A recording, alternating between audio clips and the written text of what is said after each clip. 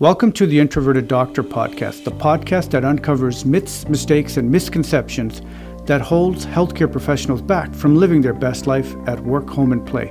I'm Dr. Lalit Chawla, and with each episode, I'll be focusing on different aspects of a healthcare professional's life, such as communication techniques, mindset, routines, tools, and strategies, with the goal to show how to eliminate anxiety, trip-ups, and unwelcome results that comes from ineffective communications.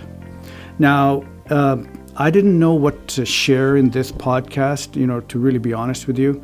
I didn't want to do another episode around COVID-19, and I wanted to focus on more positive things to lift our spirits up.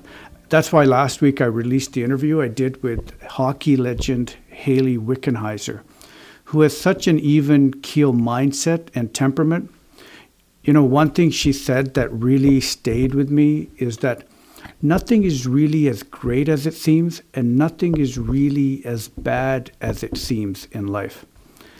And know that this comes from someone who's won 7 world championships, 5 Olympic medals, 4 gold, 1 silver.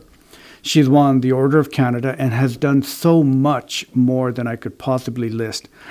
Now, if anyone has bragging rights, she certainly does. Yet she's one of the most humble people I know. She's always looking to find the brighter side of things in life and is able to be calm in the storm. So if you've listened to that interview, I'd love to hear what you walked away with. So I've been thinking, now that we're about 2 months into this pandemic, if you live in North America, and all of our lives have changed. There's a lot of emotions happening. Initially, I think there was so much fear and anxiety because of the uncertainty about what would happen locally in our own area or country. And that certainly still exists. But now the predominant mood appears to be that people are tired and restless. There appears to be a lack of empathy or even hate in some people's social media posts or conversations. People seem to be more divided more than ever before. One thing I know, and that is a useful reminder for myself, because it's not always evident and clear, is that not everybody is experiencing this pandemic and the restrictions equally. Some people find their home as a new haven for rest, while others are finding it a prison.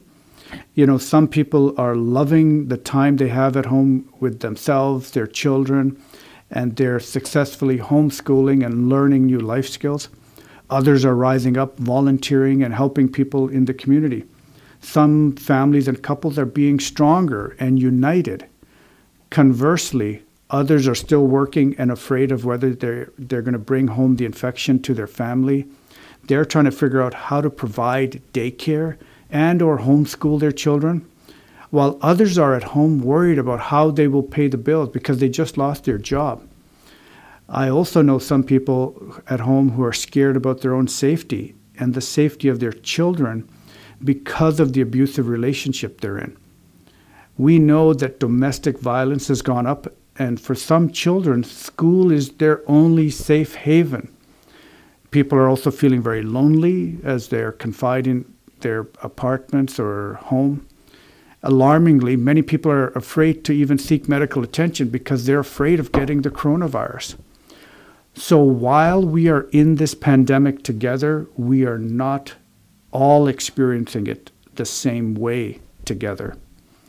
One thing that is appearing more and more evident is that people are becoming more divided on everyday issues or new government policies. Just take a look at the changes in our gun restrictions happening in Canada.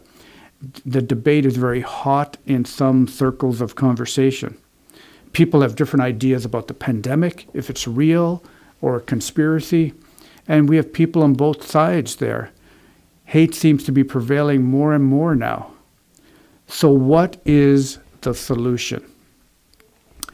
I think we need to revisit a couple principles. And the first one is that just because people don't agree about a particular viewpoint or idea, it does not mean or should not mean that we hate each other. Hate is a very strong word that has a lot of intensity behind it. We need to relearn that we can disagree without being disagreeable. That's part of living in a more open society.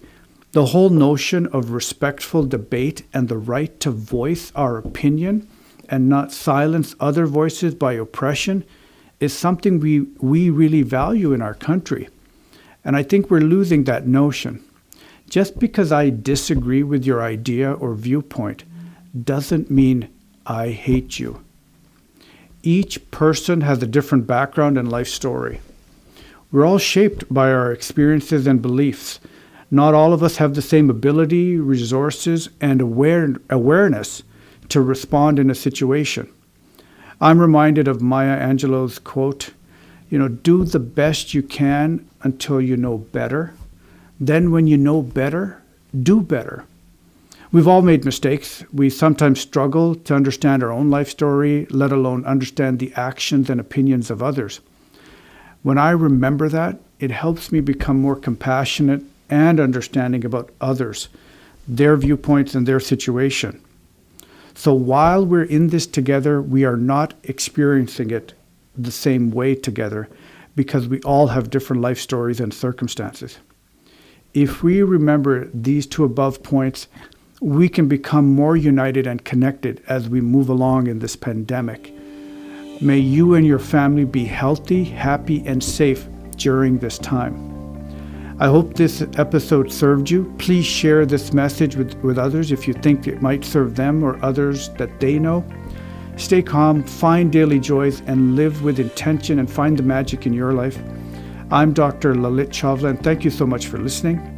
And if you like more podcast episodes and if you want to be on my weekly email list, please go to theintroverteddoctor.com. And you can join the weekly email list where I release the new episodes as a reminder.